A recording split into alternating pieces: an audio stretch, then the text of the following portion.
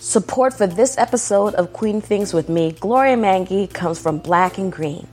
Black and Green is a marketplace of natural products that use high quality, ethically sourced, and toxic-free ingredients from Black-owned female artisans worldwide. Fill your cart with the best in skincare, beauty, and accessories at blackgreen.com. That is BLKGRN.com. Use promo code QUEEN10 for a special discount. Live happy, be healthy, be free. Now let's get into the show. Coming up. Oh, she's looking for a husband, and my mom's not like that at all. It just made me angry. How can this community that is supposed to be my support system, where I'm supposed to have family, friends and family, be so against the fact of me having success? Thank you for joining us on Queen Things with me, Gloria Mangi. We got so much gold on today's show that your soul and mind will definitely be richer by the end of this show. If you are a brand new listener, make sure your crown is on tight, because Queen Things is all about elevating, celebrating, sharing, and empowering African women around the world. So I'm going to jump into one of my favorite parts of the show, Ask Our Kings, where we break down a divide and invite our kings to join in on the conversation. On today's Ask Our Kings, we pose the question, is a woman dismissing her race or heritage when she marries outside of her race? Peter from Kenya said, love has no boundaries, and it is a good thing to have interracial marriages because you can teach one another about each other's heritage. Peter, I need to keep it real with you and say that I hate it when people say that love has no boundaries, because love does have boundaries. Everyone has their limit. And if love was a person, he or she would have their limit too. Marcus from Louisiana, USA kept it simple. He said, love is love, affection is affection. Okay, Romeo, good wordplay, but it didn't really address the question. And our last comment is from Abdo from Sudan. And he said, oh, hell yes, she's dismissing her race and her heritage because her children can no longer fully claim to any one side and will stand out because of it. She will also probably have to compromise to fit into the new world, but she will be a target because of it. Abdo, as harsh as you came off, you actually spoke a reality. My question to you would be, what if she's not the one compromising? But he is. Think about it. All right, that is all we have time for. If you want to join in on the conversation or want to see what other people are saying, follow us on Twitter at Queen Things Pod. We're also on Instagram at Queen Things Podcast. And be sure to like our Facebook page as well, Queen Things with Gloria Mangi. Be sure to use the hashtag #AskOurKings. Now let's head over to the throne room and pick the beautiful mind of Queen Suzanne Lepke. She has some great things to share on race, love, and career. Keep it locked right here. Step into the throne room with your host, Gloria Mangi. Born in Ames, Iowa, to immigrant parents from Nigeria before subsequently moving to Tennessee, Suzanne Lepke was surrounded by other immigrant families, which added color to her childhood. This all changed when she moved to North Dakota, to a community where there was very little diversity. Her parents worked hard to give her the best education and briefly put her through private school before having to transfer to public school when they could no longer afford the tuition after the birth of her siblings. This didn't stop her parents from making sure she had opportunities to put her extra energy and high achievement to use. Because it was so jarring. My mom really wanted to make sure that we didn't feel like we were different or let anyone make us feel that we were different. So even then, she tried to put us into school programs, force us to get involved. I played volleyball, I did dance, I did soccer. They really encouraged us to do extracurricular activities because, again, staying in the house just sitting watching TV it's not going to help your brain. It's not going to help your mind. Right. And they tried to instill they were outside all the time. They said, we never stayed at home, so you guys shouldn't stay at home all the time either. They spoke Igbo in the house. We hung out with a lot of other Igbo people that they knew and Africans. So it was always a part of growing up. But when, going to school, it's like, okay, you need to make sure you succeed. You need to excel. You won't have friends or people won't like you. Because I remember coming home and be like, people don't like me. And it's like, that's their loss. You're smart. Yeah. You're there to have a purpose. Well, my dad was more like, you're there to have a purpose, make friends, don't make friends. My mom was more like, try to fit in as best as you can to make your life easy. They wanted to make sure that we didn't struggle, because I think they struggled a little bit to try to assimilate into the culture. They moved here in the 70s, so it was a little different, and they moved to Iowa. So did you already have an idea about what you wanted to be? And was that something that was instilled at you at a young age, or how African parents can be? We want a doctor, we want a lawyer, anything else? Nah. So how was it for you? That's. Well, I guess I was told that I was going to always be a doctor. There you go. My dad was an engineer. I was like, well, why can't I be an engineer? He's like, no, you're going to be a doctor. I'm like, oh, okay.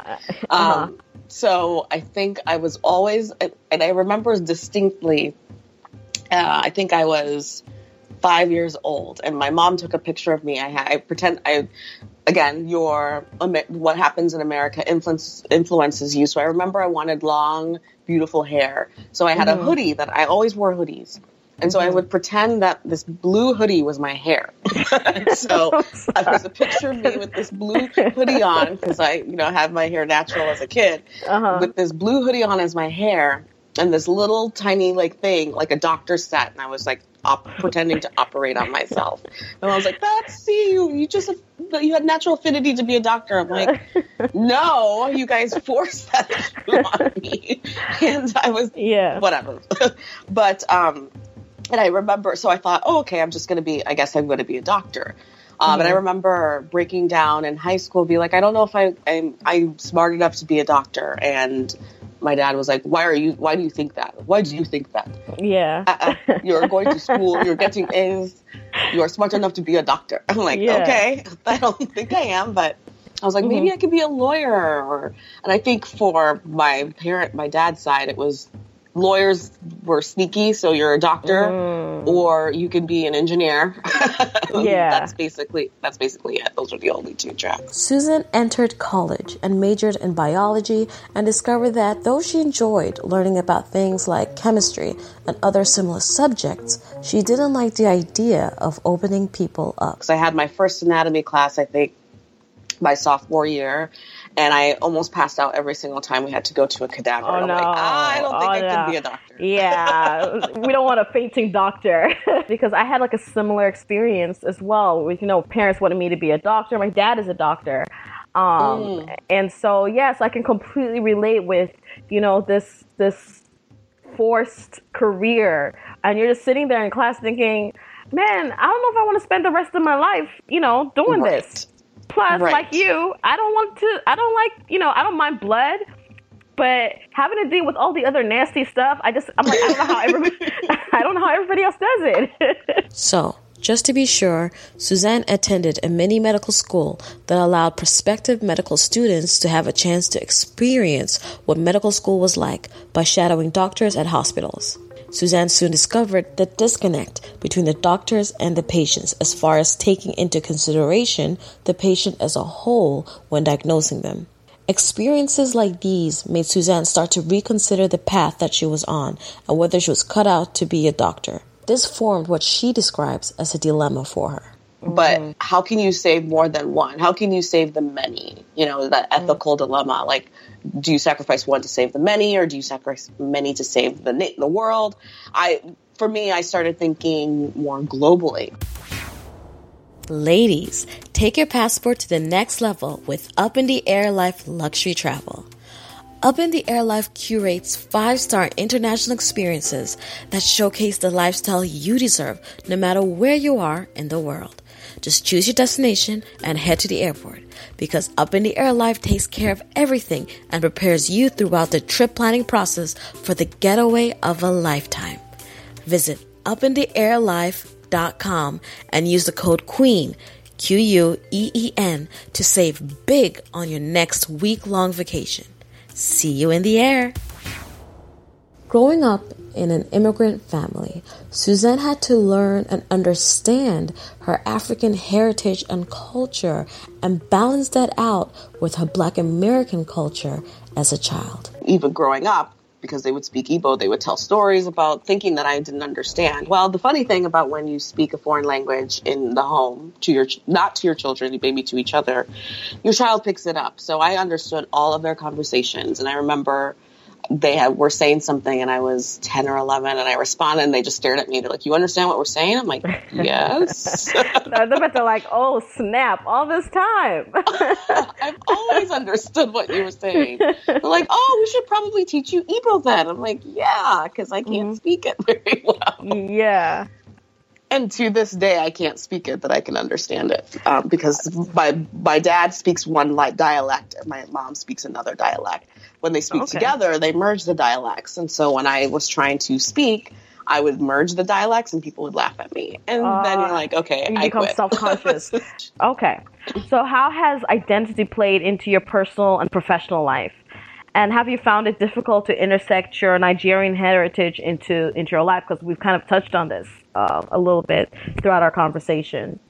Yeah, so I think I try to weave my identity very well. I think for me, because of my background and the constant struggle of where, you fit in between the African and you're African and you're American, and you have to kind of put yourself a certain way in order to get different jobs and things like that. It's been interesting. I think for me, I learned a lot from both my father and my mother. They always look presentable because you never know who you're going to run into. That's true. Yeah, but you've done all these things, and I know you graduated and did your master's in public health. Am I right? That's correct, yes. So you're into all the science and health and awareness, but then how did the dance fit in? Because you're also a dancer as well. Yes. So I'm just curious, how did that combination of all that talent, how did that come about, you being a dancer? That's a good question. So, I wanted, when I was a kid, we would watch that when they actually had music videos on television and they would have dances. I would make my brother and sister and learn the dances with me. So Thriller, Michael Jackson's Thriller, or Janet Jackson, we would try to learn the dances. And we, at that time, my mom's like, "Oh, they like music videos." So she would tape them for us when she had to work, and then we could put them into the VCR and rewatch these. And so you can pause, you can rewind, you can do all that. So we would learn dances. And I remember I wanted to join dance class in Tennessee. And it was expensive. My parents didn't have, my dad was the only one working. And, I don't know, some African men don't believe in extracurricular activities that are frivolous. So It was okay for me to be in math league and all of those other things. But to do dance, well, what is the purpose of that? What will that get you in the future? I don't know. It's fun, and I'm a kid. Will it make you some money? No, it won't. No, will you be doing this when you get older? No, I won't. But can I do it now? Because I'm a kid. Remember, I'm a kid. Right. So my mom would try to scrape some money, and I went to 1 or 2 dance classes. Absolutely loved it. And then they talk to you about, okay, if you want your child to be in dance, it's $200 for the season, and then you have to pay for costumes, and you have to do this. Oh, I was immediately pulled out. So as soon as the money starts coming, being talked about, it's just no, we tried, not today.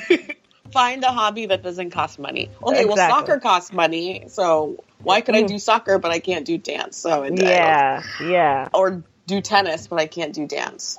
So when I got into when I moved to North Dakota, because my dance was just self-taught. At that time, we didn't have YouTube or anything. We just had music videos. So I would try to learn off music videos.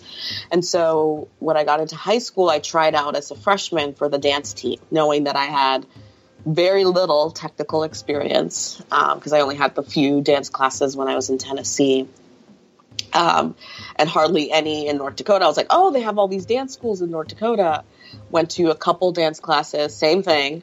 okay, well, yeah, we could try it. It looks like it's only $12 per class. Oh, Susan's great. Okay, then $200 per season. Cost you, oh, you're done. And so when I tried out for dance team, I made it. I made the JV squad, and I was just ecstatic. So I tried to learn. I was the only black girl in this high school dance team. Oh. Which, again, is, yes. Were there I was the only black girl. Were there many black kids in your school at that point in time? Only from the Air Force Base. All the black kids came from the Air Force Base. I was the only black kid that lived in town. There was another black kid that lived in town, but he went to the other high school, Red River, and so everyone thought we were related. I'm like, no. Oh, is Darren your brother? No. So we knew of each other, but we didn't like each other because everyone thought we were related. Yeah. Oh, that's the most annoying thing. Like, you see two Chinese kids, so they must be related because you both are Chinese. No. I mean, if we went with that, logic, then every white person must be related, right? Like, let's discuss this. So dumb. I know. So go on. Yeah, so I got on the dance team and I learned, and then I would try to take classes. But again, my father was like, this is not, you can do this for now, but we'll let you be on, but you need to be done. You need to focus on school. As long as it doesn't interrupt your school, you have to get all A's. You have to make sure you're on National Honor Society. You have to make sure you're on boards, all of these crazy, which I guess that's how I became an overachiever, is because in order to do dance, in order to be able to do the things I wanted to do, then I had to get straight A's. I had to be on National Honor Society. I had to be on like student council or whatever for my extracurriculars for college applications. And I'm like, well, if that's the way that I can be able to do what I want to do, then I'll do it. So you just kind of, even though your parents don't realize you're compromising with them, you're in your head, you're compromising because you're like, you know what, I'm going to do what I want to do. But I'm under your house, so I need to make sure. I kind of need food and a place to sleep. Even though Suzanne had a college degree and the brains to back it up, finding a job wasn't easy. After undergrad, I couldn't really find a job, and the whole needing education thing resonated in my head. My father was mad at me because I didn't go straight to medical school or pharmacy school. So he was very unhappy with me. And my mom's like, well, try public health. Like, that's, you're still interested in healthcare. She was more reasonable. So I got my master's degree, went into public health. My first job out of that was working at a law firm. And that's where I thought maybe I could be a lawyer. Again, I don't know what I want to be when I grow up, but maybe I could be a lawyer. Yeah. And that's really where, for me, that law firm, there was only two other African Americans there. One was, he was a shareholder. He actually got his law degree at Harvard. So he was revered, just absolutely revered. The other guy didn't get, as a lawyer, Kevin Lindsay, he didn't get his degree at Harvard, and he was treated differently. I think that was the very first time I had seen two African American men treated differently because of where they went to school, or just because of it was very interesting. Yeah, that is interesting. And I thought, and I was like, well, okay, I'm going to look at this dynamic and see how that plays. And I had a secretary, and I remember one of the things she told me, she's like, well, because I was struggling, and my boss, for some reason, it was really hard to try to break through and show. I had to always constantly prove how smart I was, constantly prove that I could do the job, constantly be on time. And if I slipped up a tiny bit, oh, Susan, you're just not really performing, you're not doing well. And I'm just like, I don't understand that. This person came in drunk into work and as a lawyer didn't even take his calls, and you're okay with him. Me, I literally went on vacation, which you knew about. I wasn't able to answer the calls, but I had someone do backup for me, and yet I'm in trouble. Right. And that's a double standard. Yep. There's a double standard. When her law firm lost a big client, Susan got laid off, but she saw this as an opportunity to use her public health degree and work for the Department of Health. Susan noticed that once again, she was the only black female in her entire division, and there were very few people of color in her area of work. It's great that you're in such a position, but it's sad that you're the only person in that position, or one of the few people in that position at such a level with your skin color. I had no mentors. All my mentors were white. I had no mentors that looked like me. The one mentor that I still have to this day, he works at when I was doing, actually in undergraduate school, I was doing a internship with the Hennepin County Public Health Department. Mark Brooks, African-American male. I was just like, is this how it is everywhere? He's like, yes, Susan, you are a rare breed. You are a rare breed, and this will always be your burden. And I didn't understand what he meant until I got into my positions. I did, and I would talk to him again, and he's just like, congratulations. He's like, has it been hard for you? And I said, well, the hardest thing is every single time I have to convince everyone that I am smart enough and I deserve to be here. I'm really tired of that. And he's like, I understand. And he's like, it's the higher you climb, the harder it will be. So, and that's true. I wanted to actually get to be higher in my job at the Scientific Registry of Transplant Recipients, SRTR, and my boss could not, he was a white male, could not fathom me being a director. So the best offer he was going to give me was an associate director, even though I was running the entire organization. Wow. And I decided, as Africans, you pray to God, and you're Catholic or whatever, or Presbyterian or whatever. And I just remember asking for that raise or asking for a promotion. And I remember going home and just crying and being like, I don't know what I did. I've done everything that I'm supposed to do. Yes, I'm not a doctor. Maybe that was part of it.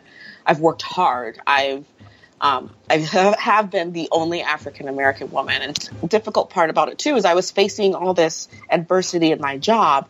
I was also facing adversity within my own African community.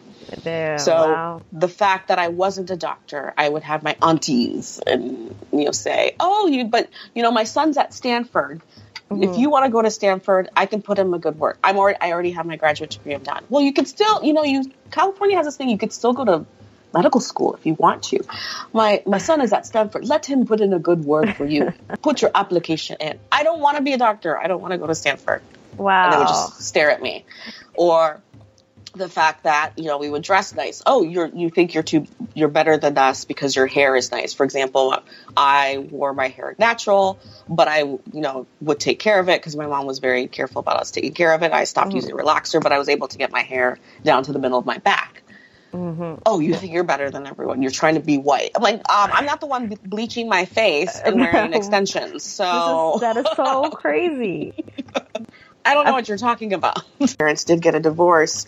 Oh, she's looking for a husband, and my mom's not like that at all. It just made me angry. How can this community that is supposed to be my support system, where I'm supposed to have family, friends and family, be so against the fact of me having success? It was infuriating.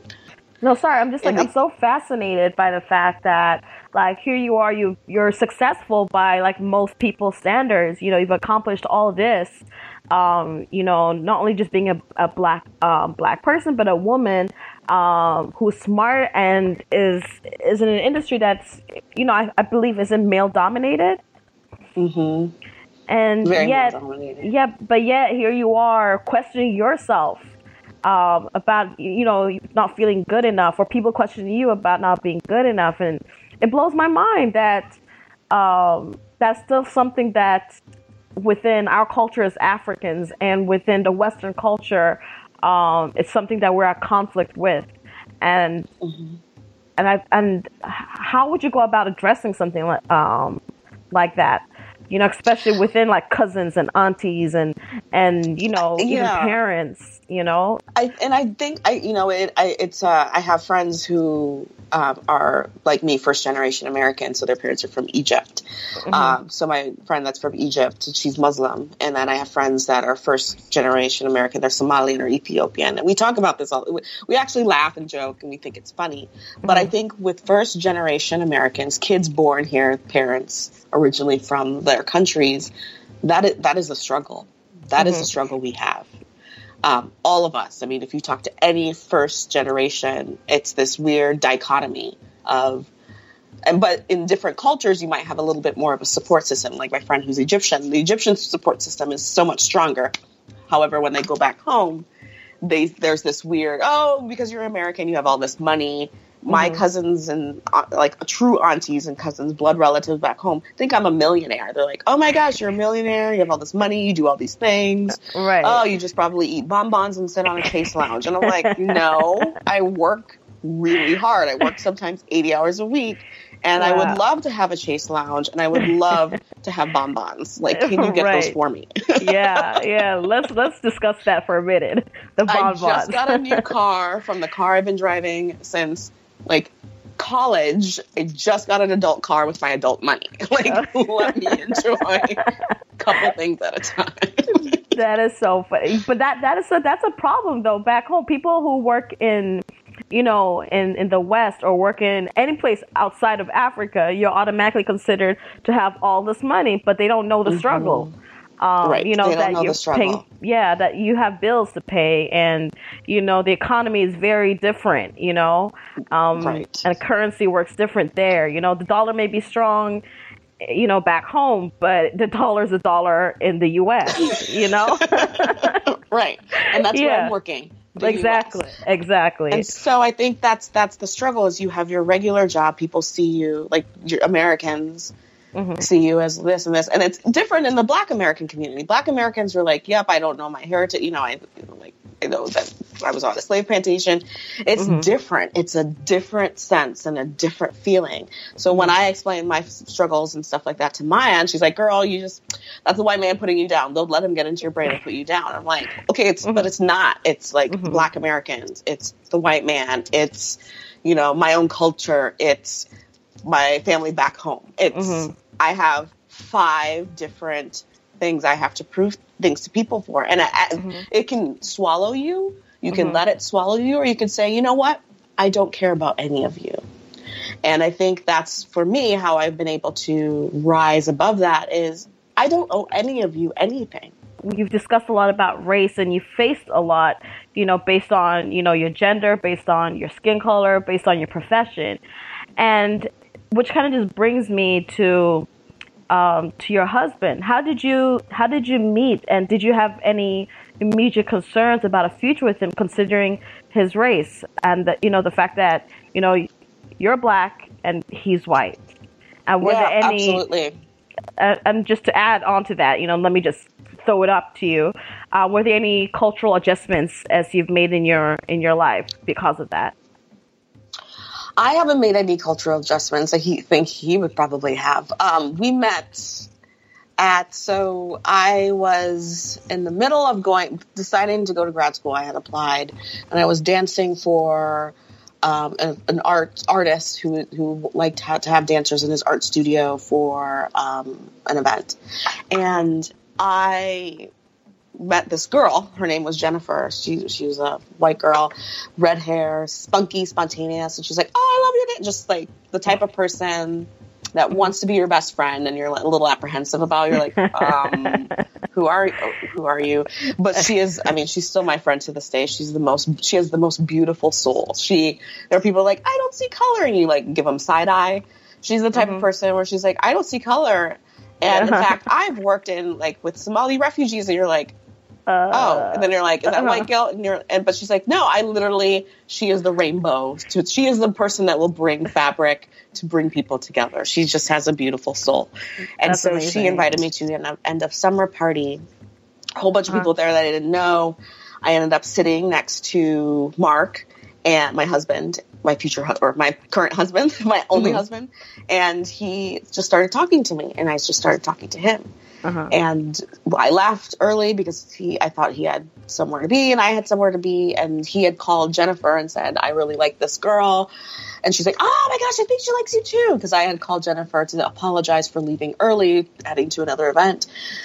But I told her, oh, it was really nice to talk to that guy. She's like, and I had just gotten out of a relationship that I was just like, I'm done with men of all kinds. They're all terrible people. Yeah. I think every woman at some point goes through that phase. Yes. And so he found me back when MySpace. MySpace was around, and we talked on MySpace, and we got emails and talked on email. And it was just, he would just have conversations, and then finally asked me out on a date. And I said, you know, FYI, I like, the funny thing was I literally just put it out there. I'm like, Black, I'm African. My parents are African. This is my life. This is who I am. And he's like, that's cool. I'm white. I'm German. I don't care. I was just like, okay, savant, let's figure out if this is going to work out. And it did. I mean, he came to Igbo Fest with me. He wore traditional Nigerian dress. And when my aunties, non-related aunties were talking about him in Igbo negatively, I just shot them a look. I'm like, you know what? Well, I would hope that you guys would respect him and understand him. Oh, you forgot that you understand Igbo. Yep, you forgot. Suzanne's then boyfriend, Mark, wanted to experience every part of Suzanne's life, and Suzanne took notice to how different their backgrounds were, especially him growing up as an only child to German parents. But Mark always felt like an outsider in his own world. His parents and his brothers and sisters were all very accepting. His aunts and uncles, all very accepting. His brother's wife, she's a little different. She's from the South. And her family is like Southern, like, you know, daughters of the American Revolution type of thing. So, but that's extended family. Mark doesn't even like her. So their family is like, well, she's different. We know that she's different. Yeah. So they were like, we love you, we accept you, and we got married, and they were like, we merged some traditions together. So it wasn't, I was always nervous about it, but he never was. I was more nervous than he was. I was like, well, we have to talk about this because of this. And I would just be like, and then in this culture, we have to do this. So Suzanne, African women married to white men have become somewhat of a theme for reality television in Nigeria. Why do you think audiences would find this fascinating? And do interracial relationships take away from relationships of people with the same racial background? I think people are fascinated. This trend is probably fascinating because they themselves haven't ever reached out of their comfort zone. So rather than reaching out of your comfort zone and actually going to another human in a different tribe, different nation, different nationality, you just watch it on TV. The one thing that I appreciate about my upbringing, and we haven't touched on this, is that they were always very open about, like, we are one world, we are one people. Everyone originated from Africa. All the religions, all the dialects and everything, there's a commonality, there's a thread. That thread intersects everything and is a part of everything. Never forget that. When someone makes you feel different, even though the world makes you feel different, we are all the same. Why would our creator make us different? Is because we were crazy and we were stupid. And you're like, what? Parables? What are you talking about? And now that I'm older, I'm like, oh, okay, I understand what they were trying to say in parables. But so through that, we're all the same, you know. And I guess even though knowing that I'm different, having all these adversities, all these things, when I ended up with Mark, and we had a lot in common. We had a lot of things that we agreed upon. We had a lot of shared interests. We still have a lot of shared interests. Our humor is similar. Like, we laugh about the same things. We're interested in the same things. We are part of that thread. So yes, our color of our skin may be different. Where I grew up may be different, but somehow, some way, we're connected. And so I think for me, I'm trying to understand the fascination is that because I believe people have their own set of fears and their own set of, they're not as self-actualized as maybe they should be, in understanding that this is not a big deal. So just to jump into your work at Be The Match, the National Bone Marrow Donor Program. So what does it take for someone to truly serve and work for a nonprofit? Well, that's a good question. I don't know. Because I think in my experience, I can just tell you about my experience, which is, I know what you're trying to get to and ask about, but in my experience, there are different types of nonprofits. The Be The Match that I'm at is it's a very large nonprofit, which is more with a public-private partnership. So we are a nonprofit. We kind of operate as a private organization, and we receive government funding. So we have a foundation. which receives fundraising from major corporations like GE and bigger organizations. We have a biotherapies division, which is more private, and we have kind of partnerships with Magenta Therapeutics, and I think they just announced another partnership with another big cell therapy organization. So that's more of an affiliate or like a more private venture to offer the services that we have in terms of saving lives through cellular therapies. And then we have our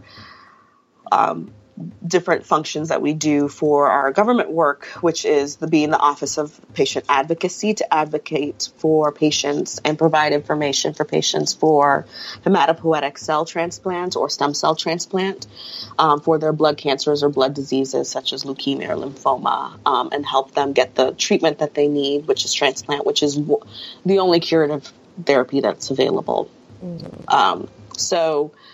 We have the stem cell outcomes database to collect outcomes data to make sure that we continue to advance research and advance the therapy moving forward.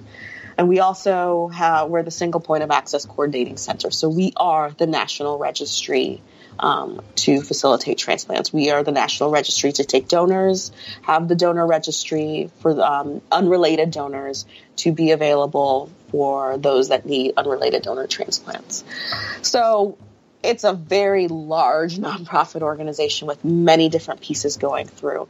My role in the universe is, as the director of public and payer policy, is to advocate for the work that we do to government, and also strengthen our partnerships with our stakeholders, which include other organizations such as the Lymphoma Leukemia Society, the American Society for Hematology, as well as our government partners, the Centers for Medicare and Medicaid Services, the Department of Health and Human Services, the FDA, the Federal Drug Administration, as well as our transplant centers, our hospitals, and our other cellular therapy network. So my job is kind of massive because I have the government affairs piece that I am the government affairs director, as well as the health policy and payer policy. So payers being insurance companies, whether it's Optum, Cigna, Anthem, all of those, having those relationships and helping to address access barriers to transplant for patients and their families. Okay. So that's where I am now. Where I was before was also a nonprofit, but it was also on a national scale. I think when you work for a nonprofit on a national scale, your mission is to help the most people as possible so you can fulfill your mission or the organization's mission. And so the work that you do is so intersectional into the community, into the fabric of what is happening on the ground floor. You have to have relationships. You have to know the people that are working on the ground floor. You have to be able to connect them with the information that they need to better do their jobs and to save as many lives as possible. I think where for-profit entities is they're trying to get their products or get their things out to as many people, but they have their obligation only to their shareholders. They don't necessarily have an obligation to their customers, but ultimately it's the decision of the shareholders and their board that they need to be responsible for. Nonprofit, they're responsible to their community.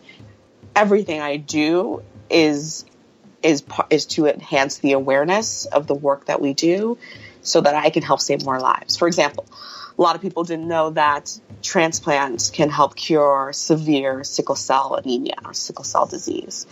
However, a lot of people that need that treatment don't have donors because in the African American community, there's a stigma in, being on a registry where someone has your information where you could probably save a life. That is what we're struggling with, is trying to get more diverse donors onto our registry, especially of African descent and African American. Have community engagement reps in every state that work with different community members. And the threat is there's this stigma I remember the Tuskegee trials. No, you don't. You weren't around then. What's happening is it's being shared generationally down the pipeline, and you have the stigma, I hate going to doctors, they're just going to take my DNA. No, they're not. They can't do that legally without your consent. Yes, right. I know in the United States they did that back in the 1950s and 60s, and that was terrible, which is why there are all of these rules and laws about it. But you're going to turn down helping to save someone's life. And just as you continue to serve in the role you do and create opportunities and meet the needs of, women and people everywhere through the work you do, what does the word queen mean to you? The word queen means protector and overseer. I think queens, in the historical sense, queens they serve over their people. They bring people together. They make sure their communities function for the betterment of the community, for the betterment of the world. I think they're humbled. They're self-actualized. I think queens they understand that the work that they do is not for themselves. It's for others. And so I think, to me, being a queen is being selfless. It's being aware and always wanting more knowledge and striving for betterment of their community.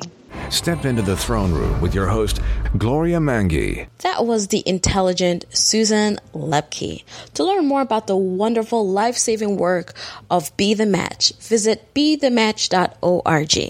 If you want to listen to some more great tea from the interview and any other, head over to queenthingspodcast.com or africanqueensproject.org and subscribe to get the tea from the throne.